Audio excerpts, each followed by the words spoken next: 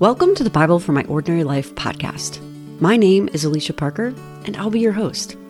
Now, I live a pretty ordinary life, but I really enjoy studying and teaching the Bible. If you're interested in what the Bible really means and how it can be applied to your everyday, perhaps ordinary life, then this podcast is for you. You see, I believe the Bible is more than just a collection of interesting stories.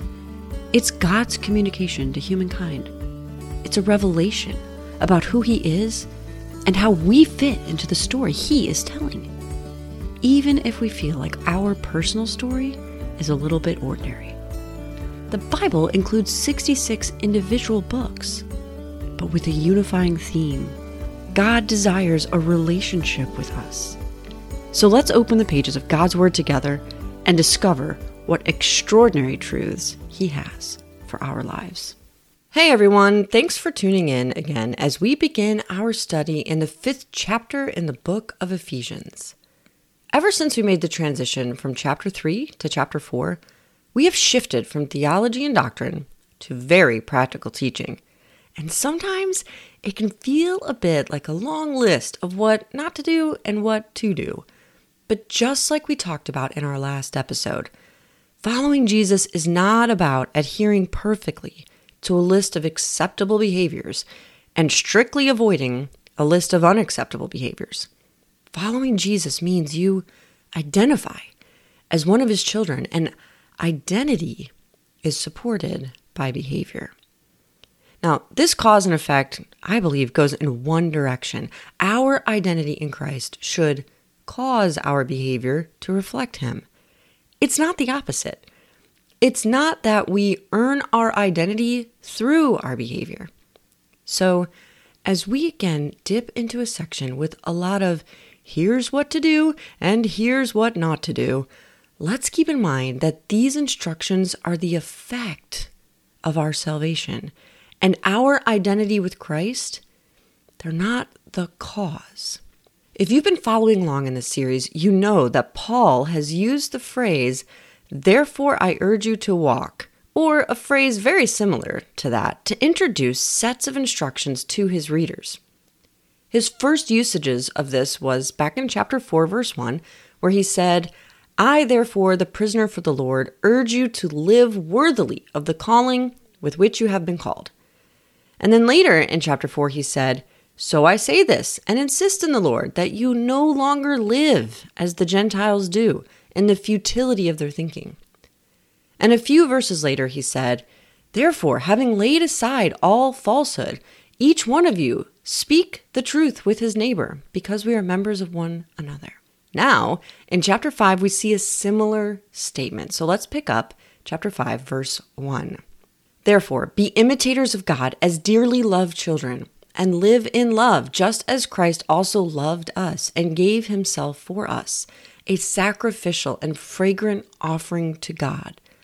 But among you, there must not be either sexual immorality, impurity of any kind, or greed, as these are not fitting for the saints. Neither should there be vulgar speech, foolish talk, or coarse jesting, all of which are out of character, but rather thanksgiving. For you can be confident on this one thing, that no person who is immoral, impure, or greedy, such a person is an idolater, has any inheritance in the kingdom of Christ and God." Okay, so we've heard Paul instruct his audience to live worthily, not to live in futile thinking, to live speaking truth, and now to live in a way to imitate God. There are more of these phrases coming up, but for now, let's think about what it means to be imitators of God. Did you have someone you looked up to as a kid? Someone you wanted to be like? Did you try to imitate them? Or maybe it wasn't that you meant to imitate someone, but you spent so much time with them that you caught yourself saying things or making gestures that you knew you picked up from that person. For me, I had 2 great role models as parents. So when I found myself doing or saying something and it reminded me of my mom or dad, I was pleased that I was imitating them. But I also had some friends whose characteristics and habits I picked up that I realized weren't so great to have. I was imitating things I didn't even like when they did. One of the very first ways we learn as young babies is by imitating. It's how we learn language and social norms and body movement. We are creatures who imitate naturally. But Paul says we should intentionally imitate God. As a kid, it was easy to imitate my mom and dad because I lived with them. I ate meals with them, I went outside to play with them, I did household chores with them, and all the normal things a typical family does. I saw them at their best and at their worst.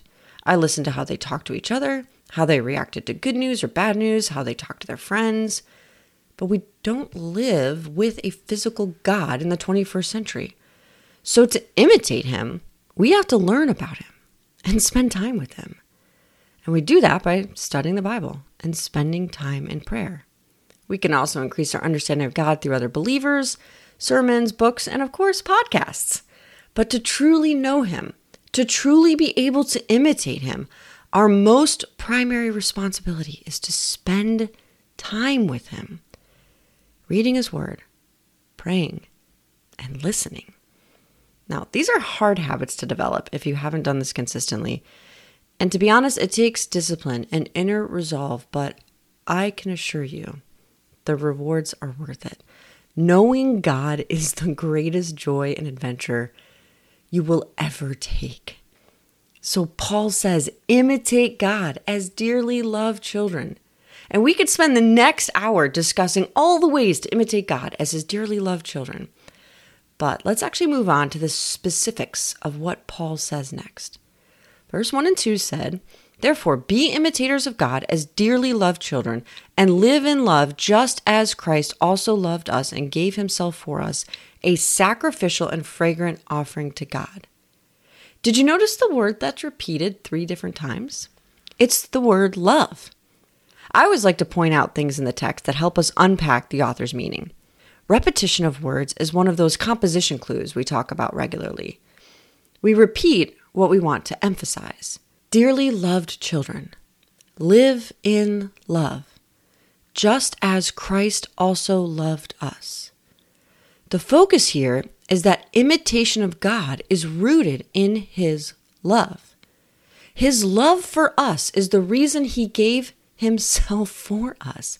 And Paul is just about to go into how we are to respond to this through certain behaviors and avoiding certain behaviors. But there is this phrase here I want to pull out and talk about. Verse 2 says, Christ loved us and gave himself for us, a sacrificial and fragrant offering to God. Now, in previous episodes, we've talked about how Jesus is fully God, but that God has 3 distinct persons, the Father, Jesus the Son, and the Holy Spirit. And sometimes we see them fill different roles. And here we see that Jesus Christ gave himself as a sacrifice and a fragrant offering to God. Why would God need an offering? Let's take a quick trip back to the book of Genesis.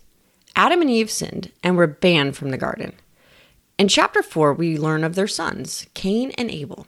And Abel offered God a pleasing offering. Cain did not. And out of his rage, Cain plots and murders Abel. And the word offering here means tribute or gift. And it probably wasn't so much the content of the gift that mattered, but the attitude of the giver. For whatever reason, God did not approve of Cain's offering. The word offering is used 194 times in the Old Testament. It describes a voluntary gift given with some measure of sacrifice.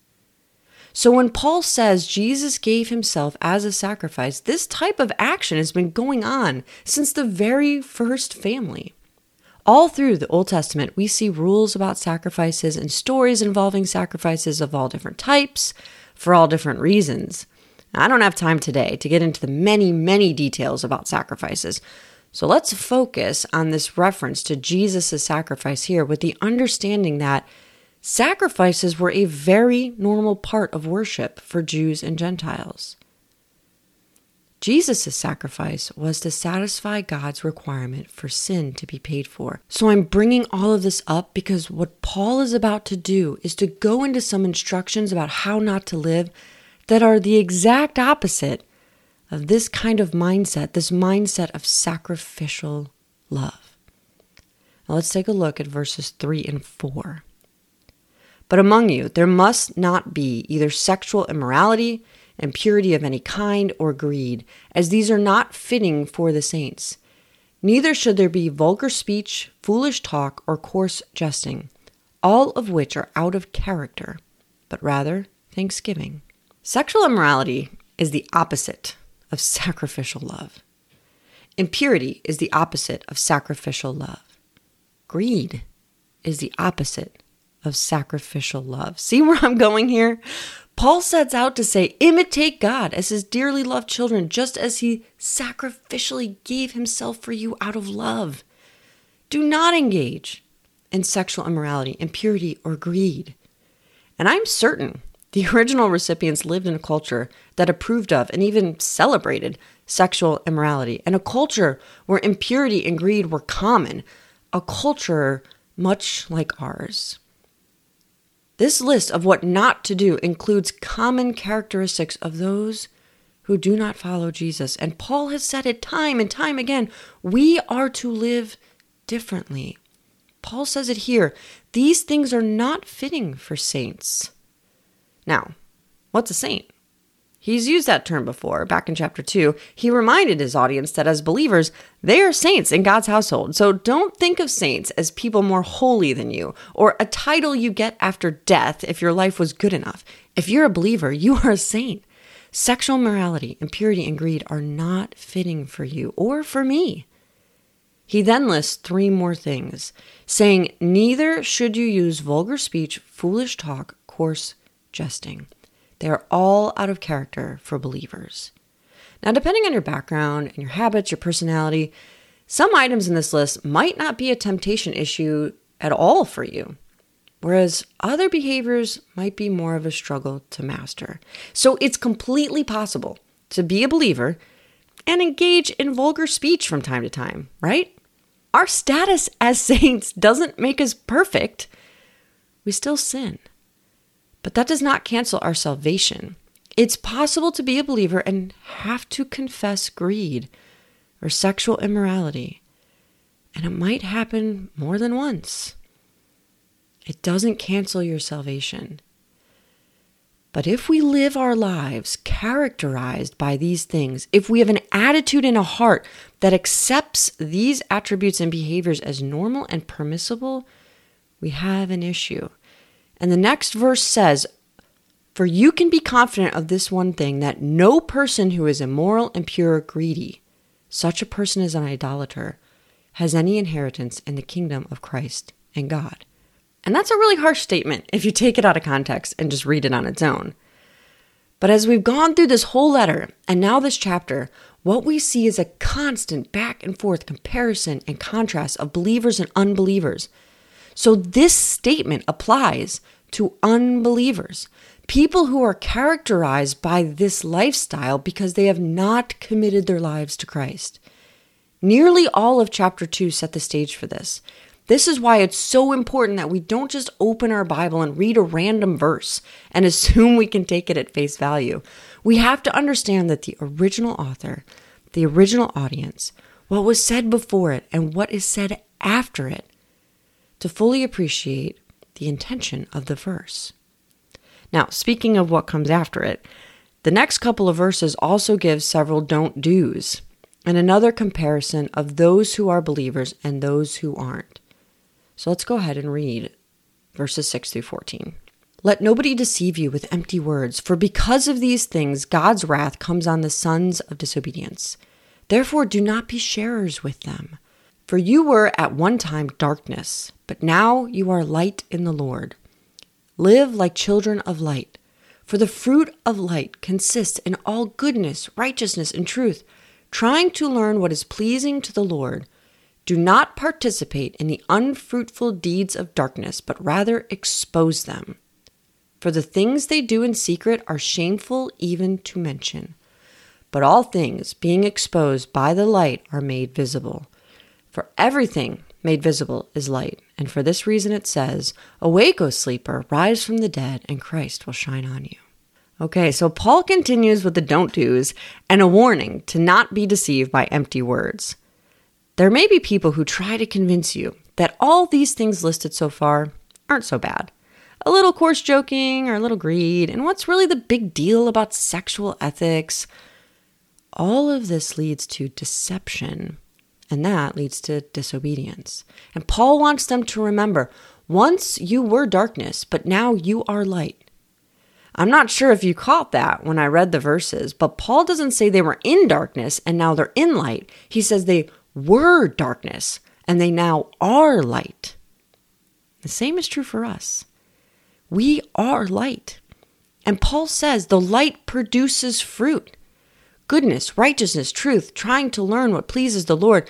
These are the characteristics, the result of living as light. And these sound like wonderful things. And probably if asked, you would say you want to live a life of goodness, righteousness, and truth. I do.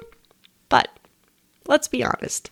Goodness, righteousness, complete truth, those are actually really hard adjectives to apply to every aspect of our lives. We are not naturally good. We are not naturally righteous. We are not naturally truth tellers. We have to be instructed, reminded, and encouraged to live this way. We were once darkness. And it can be so easy to slip back into that mindset and lifestyle if we aren't careful. Paul then goes on to say, do not participate in the unfruitful deeds of darkness, but rather expose them. For the things they do in secret are shameful even to mention, but all things being exposed by the light are made visible. Do not participate in the unfruitful deeds of darkness is a really nice catch-it-all phrase, isn't it? Paul reminds me of a really wise parent who says, look, you shouldn't do these 6 specific things. And you know what? While I'm at it, just don't do anything you'd have to hide from me. Do not participate in the unfruitful deeds of darkness. Let's just think about that.